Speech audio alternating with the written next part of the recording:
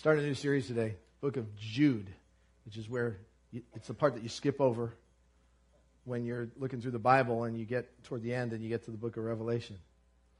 And it's one of the shortest. In fact, it's the fifth shortest book in the Bible. It doesn't have any chapters, has less than 500 words in it, and it is largely neglected and not talked about for a lot of reasons. You're going to see some of the reasons while we're talking about it.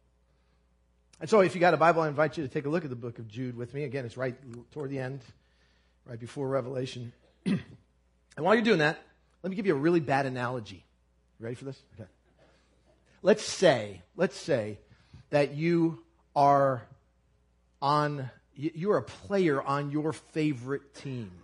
Just pick about whatever your favorite team is right now. I know.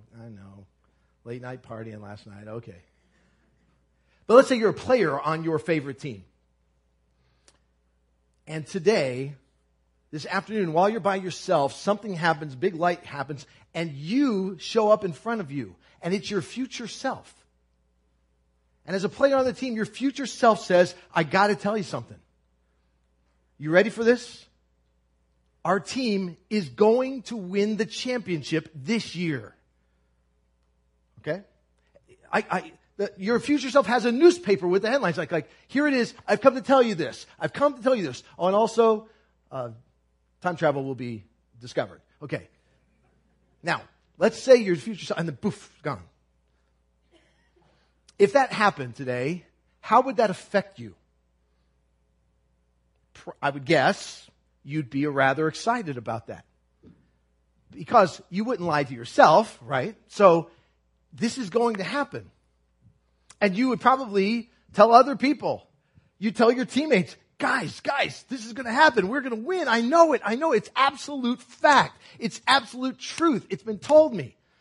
Now, let's imagine that after you say that, a couple things happen. Some people come and they say, hey, I heard this thing about you saying it's absolute truth, guaranteed your team's going to win. Are you sure? Is it possible that was a dream? Is it possible that you lied? Is it possible that you meant next? Did it say this year or next year? Did it say what championship did you say you were going to win? It could be the champions of nice guys. They might give that award. Are you so sure? Let's say one of your teammates or some of your teammates then gathered around you and said, "Man, we believe it. We're glad. And you know what? We're in good shape. And it's time to practice." And they go, "Hey, practice? It's guaranteed we're going to win the championship." How would you react to that? My guess is you kind of would feel the same way Jude felt when he wrote what he wrote. And if that's a really bad analogy and it doesn't make any sense to you when we're done, then you can just ask for your money back today. But here's what happened. When you come into possession of something that's really rare, when you come into possession of the absolute final word about something, it's absolute truth. When that becomes your reality, you probably cling to it, right? You probably rest in it. You probably don't let others try to talk you out of it because because it is real. All right, Jude writes a little letter to people who've come into possession of absolute truth. Now, through this series, we're going to give you a little bit of background on Jude, but most of it's going to be in little form of there's a little insert in your programs. We're going to try to give you a couple things each, one thing a week. In your program, you'll see a little thing about Jude this week. If it didn't fall out, they're more on the table. If you didn't get one, and it just talks about who Jude is. The background of who this Jude guy is, I'm going to just assume that this is, of the choices, that this is the half-brother of Jesus, Joseph and Mary's child, and like others who didn't believe in Jesus when he was in his earthly days, but after he rose from the dead, they came to put their faith in him. He has a brother named James who wrote the Epistle of James. This guy has watched Jesus. He saw the resurrected Jesus probably. He heard about it, and he has come to the place where he is ecstatic about something, and he says that I want you to know that I wanted to write you because this is such good news. Now, it starts in Jude with this statement, Jude, a servant of Jesus Christ. And that is as if it is his half-brother. He doesn't go around boasting about, hey, half brother Jesus here, grew up, saw the guy play ball when he was a kid. Same thing James said when he wrote his. He didn't call himself the half brother of Jesus. He said he was a servant of Jesus. And he is so ecstatic because he realizes that God has done something. God has delivered a package of truth to human beings. The most significant truths they've been looking for all their lives. They are absolute and they are secure. They are fully promised and direct. And he says, how great is that? And he starts off by saying, there's more phrases than we have time to go over here, but he talks about who he's talking to, and he uses this phrase. He uses the people are called by God. They're called, they're loved by God, and they're kept by Jesus Christ. In other words, even where your status, here's the thing, God took care of all that stuff for you. You were called by Him, you were loved by Him, and you're kept by Him. It's like a guaranteed thing. It's absolute truth that you belong. Your life has been saved. You belong to Him because of you have put Jesus in your life. And so he's so jacked up about that he just wants to revel in it. He says, I wanted to write you, this is verse 3, I was eager to write you about the salvation we share. Man, I just wanted to go, whoa, how cool is this? How great is it to be us? That we have been given the greatest gift, and we know absolutely some things that are absolutely for sure. He said, I really, really wanted to do that. But then Jude encountered something that, by the way, has happened in every generation that has ever lived. When truth, absolute truth, is suggested and proposed, human nature does something with that. Human nature has a way of, questioning it. And so he says, so I felt I had to write, this is verse 3, to urge you to contend for this, for the faith that was once for all entrusted to the saints. Now, when he's talking, that phrase, the faith, once for all entrusted to the saints, he's not just talking about the one aspect of the faith, meaning you believe in Jesus. The faith is an overarching whole collection of truth about the faith includes who God is, the real God. It's the bottom line, end of discussion truth about who God is, about what He's done. It's the truth about humanity and where we stand with God and our need and our trouble without Him, our rebellion about Him. It is the truth about what God did in response to that, His love for us, and how He sent His Son to earth and who put on flesh. It's the absolute truth about Him absorbing sin and dying in our place and rising from the dead and conquering it. It's the absolute truth of not just that, not just where we stand with God and who God is, but God, it includes, the faith includes exactly what God wants to say and what He wants from us. The guidelines for life, what is right and what's wrong, the design that He had for us, what's pure. God has wrapped it all up and He has given to us, and it uses that phrase, He once and for all delivered. It means lock, stock, and barrel. It is absolute, definitive, the final word. God has given us the final word on all of those things. And it is true that the world has always been looking for that. I mean, don't we want the bottom line on stuff? I mean, if you're a parent, you go, okay, in one generation, I was supposed to put my baby sleeping on their back. The next one told me to put it on its stomach. The next one to put those little thingies, the worm things you put next to it so it sleeps on its side. Every generation tells you, oh, no, that was really bad. You could have killed your child. Don't do that. Well, will anybody ever just give us the final word on that? What's the final word? Am I supposed to eat protein and no carbs? Am I supposed to eat carbs but no protein? Every generation keeps coming up with that. Well, it's a mix of that, and don't do that. And then, well, eat the greens. Well, don't eat all the greens. Well, sugar. No, but no sugar. And has anybody got the final word? If we could just get the final word, that's what I want. Does anybody have the ultimate recipe for grilled cheese? If we could just get that, we want it. And here's what God has said. So when it comes to life and how to live life, who God is, here's what God says about that. He has showed you, oh man, what is good. He's shown you, goes on to say, what the Lord requires. Everything that you need to know. He has delivered it. Truth has been given to us. He wrapped it up in His Son. He wrote it down on words. It's been given to us. It is once for all delivered to the saints. Now, when that happens, the truth has a couple ramifications. And I want you to think about this. And Bruce, I'm going to need you to probably help me with this, okay? Okay, the faith once delivered all the saints. When absolute truth is given, there's a couple of effects it has. One is, it has the effect of freeing us and settling us. We can rest in it. We don't have to doubt it anymore. We can count on it.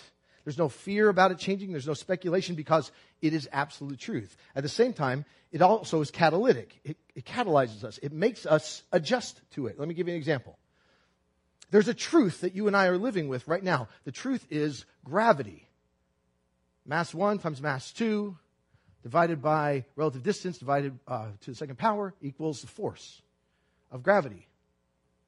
We pretty much have been given that as a reality. That is a truth. Small t truth, right? You live with that truth. That truth does two things for you. It frees us completely. We can rest in that truth. What that means is when you walk out the door today, you don't walk out with the fear, what if gravity stops and what if we just, you're not worried about that. You can count on gravity. You know exactly what it's going to do, how it's going to do it, and the ramifications of it. You can rest in gravity. But it also is catalytic.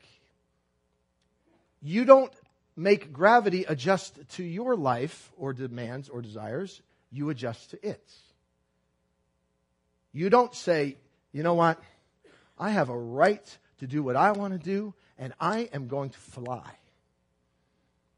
And I am going to jump, and you watch me, I'm going to just take off, and I'm going to superhero it, man. It's going to be, because I live in a country where they say if you do anything you want, you can achieve it.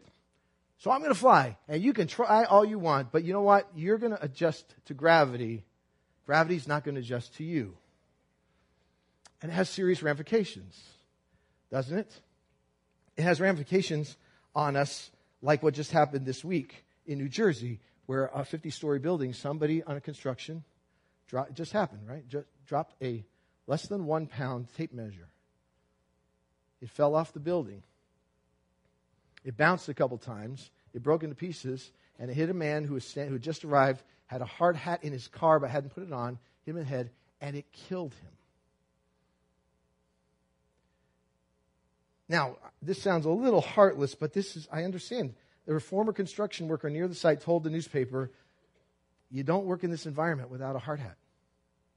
He paid the price. He said, you gotta have it. Gravity will not adjust to your choices. You adjust to it. There's an old story. Forgive me, this is such an old story. It's so old that I decided to share it again with you because if you're just, this might be new to you. And I looked to see whether this is a real story or not. Looked at Snopes and all that kind of stuff. And it's attributed to a guy named Frank Cook, a naval officer. And it was written in the U.S. Naval Institute proceedings from years ago when the boats communicated from Morse code. And if you have heard this story, just act like you haven't, okay? All right, go, ooh, good story when I'm done. Okay, so here's what happens. There's a battleship at sea. It's on routine maneuvers under heavy weather conditions. The captain, who's worried about the deteriorating conditions, stays on the bridge, watches all the activities, and on the lookout, the bridge, someone shouts, Captain, a light. It's a light bearing toward us on the starboard bow. He asks, is it stationary or moving? The reply is, it looks like it's stationary, meaning it's coming directly to collision course. Captain orders his signalman to signal the ship, we are on a collision course. Advise you change course 20 degrees east. Response comes from the other ship. You change course 20 degrees west. He's agitated by the arrogance. The captain signals the signalman, and he says, I am a captain. Change course 20 degrees east. Second response comes back. I'm a second-class seaman.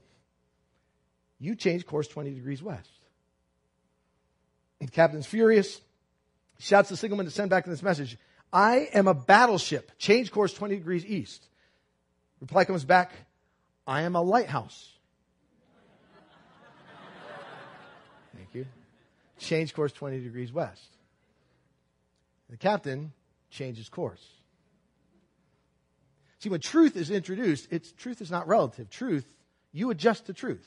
So it frees us, but it also catalyzes us. It disrupts us. It causes us to react and adjust to it. Now, here's the thing about truth.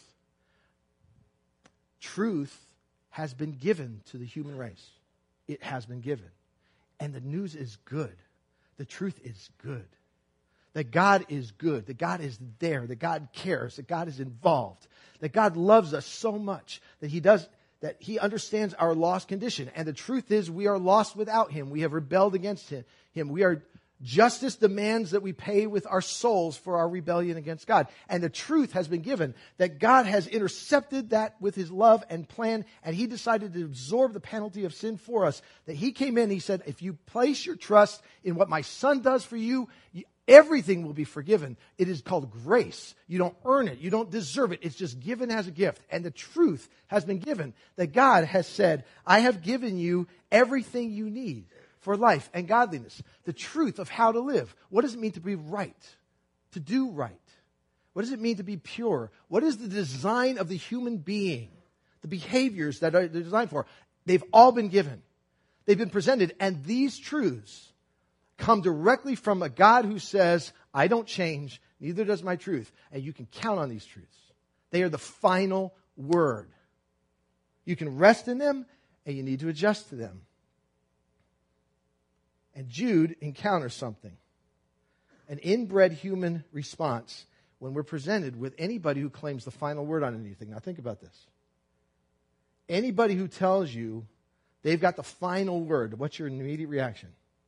Oh, who do you think you are? Really? Final word, it's always true?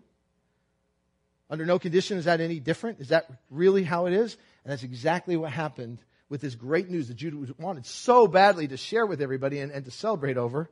So he says, verse 4, certain men whose condemnation was written about long ago have secretly slipped in among you. They're godless men who changed the grace of our God into a license for immorality and deny Jesus Christ, our only sovereign and Lord.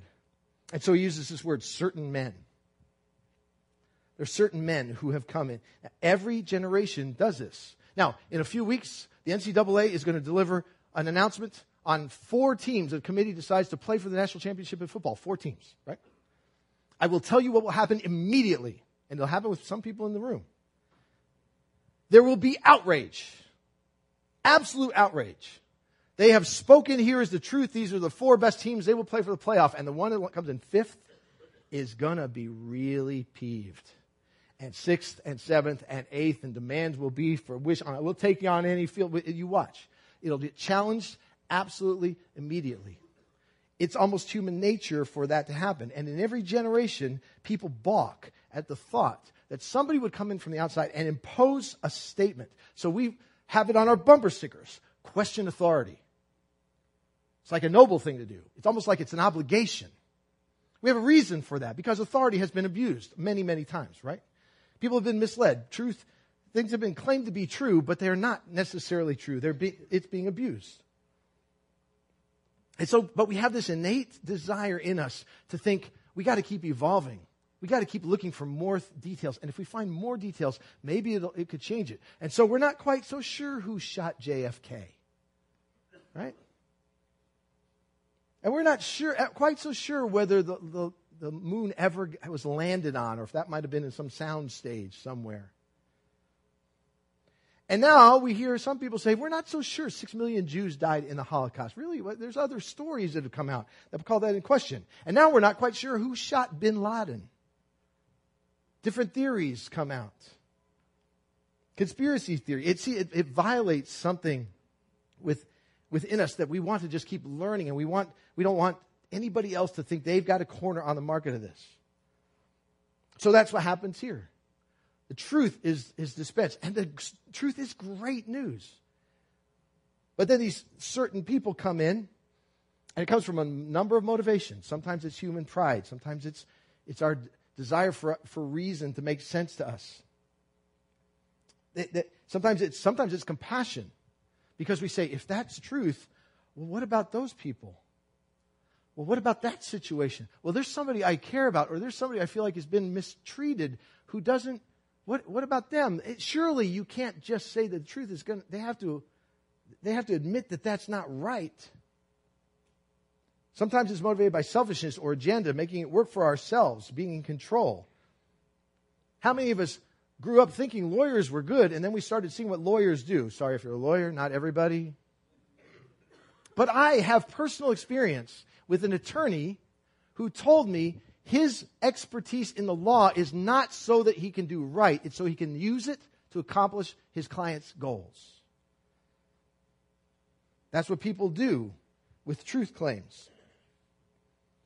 So we have people who are educated and rational and make emotional appeals and say, really?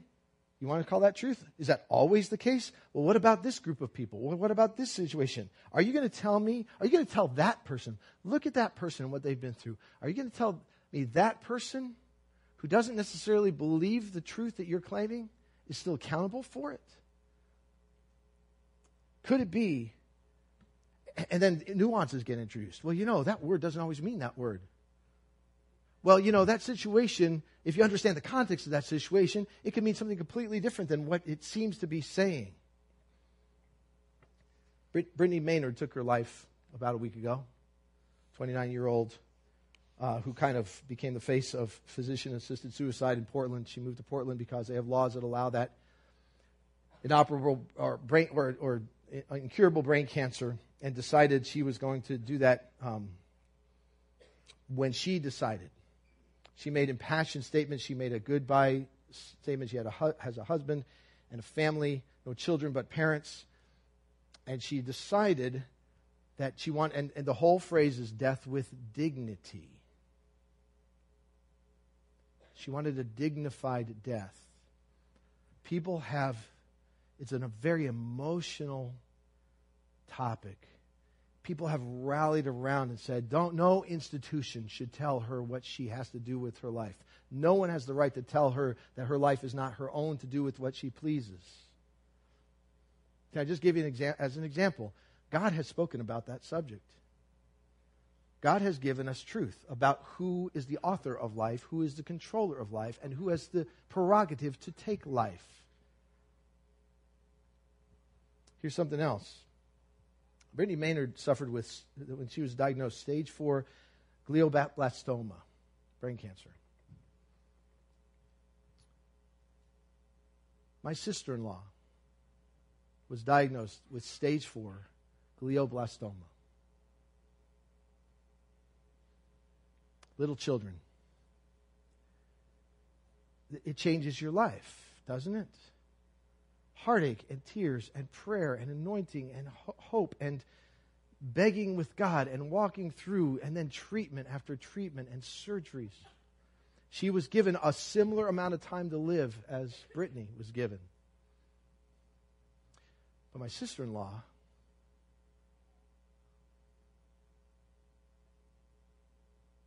one of the most remarkable people I've ever seen.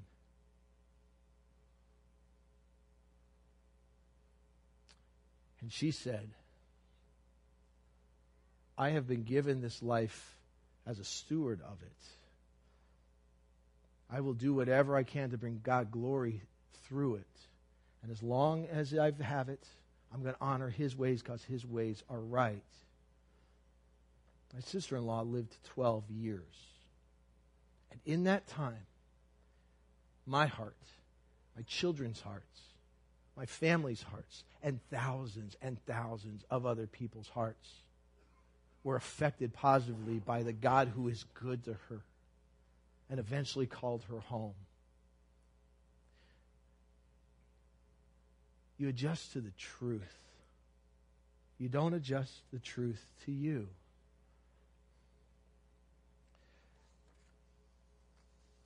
Here's what's interesting about where this comes from. The next section says this phrase: they've secretly slipped in among you.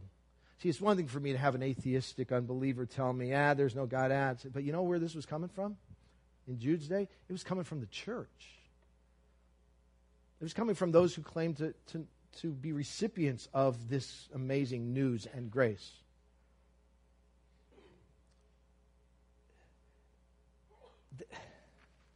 This is how it happened. Take a look at verse.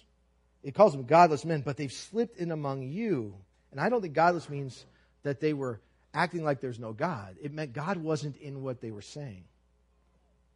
And this is a couple examples of what they were doing, who changed the grace of our God into license for immorality. So they manipulated grace. They said, hey, if we're all forgiven, hey, if we're going to win the championship, we don't need to do anything. We don't need to practice. We're covered. We're good. And the truth about how we're to live in purity and holiness is just kind of discarded under this canopy going, hey, it's grace, man. Isn't that good? The other thing they did was they minimized Christ. See what it says? It says, and deny Jesus Christ, our only sovereign and Lord. It may mean that they denied he exists. They may mean that he denied his sovereignty or what he did on the cross. But whatever it is, it meant that what he's about is not necessarily essential to the way we live or the control of our lives. He's going to go on in this little letter to reference some other definitive words of God on certain topics that people have kind of come in and go, yeah, but. He's going to mention the place of money. He's going to mention human sexuality. He's going to mention obedience to authority and other things. But here is the reality that Jude is holding on to. The truth has always been the truth. It has never changed. It will never change. The truth is always true. And it has been definitively given. This is what Isaiah 45 says. God says about this. I've not spoken in secret from somewhere in a land of darkness. I have not said to Jacob's descendants, well, seek me in vain. Like, I'm going to give you clues. I'm going to watch you try to figure out what's right. He says, I, the Lord, speak the truth. I declare what is right. And so he says in the next phrase, verse 5, though you already know this, I want to remind you.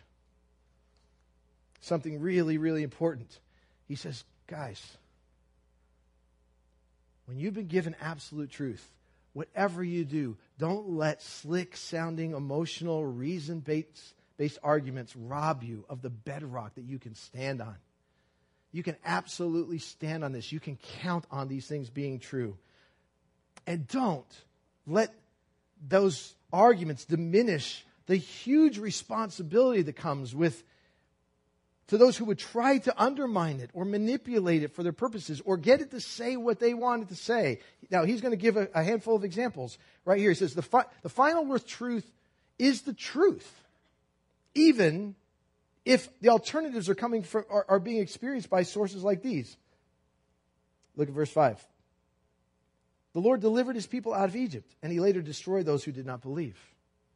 Regardless your history with God, the freed chosen ones of Israel, if they move away from the truth, there's a penalty for that. There's consequences to that.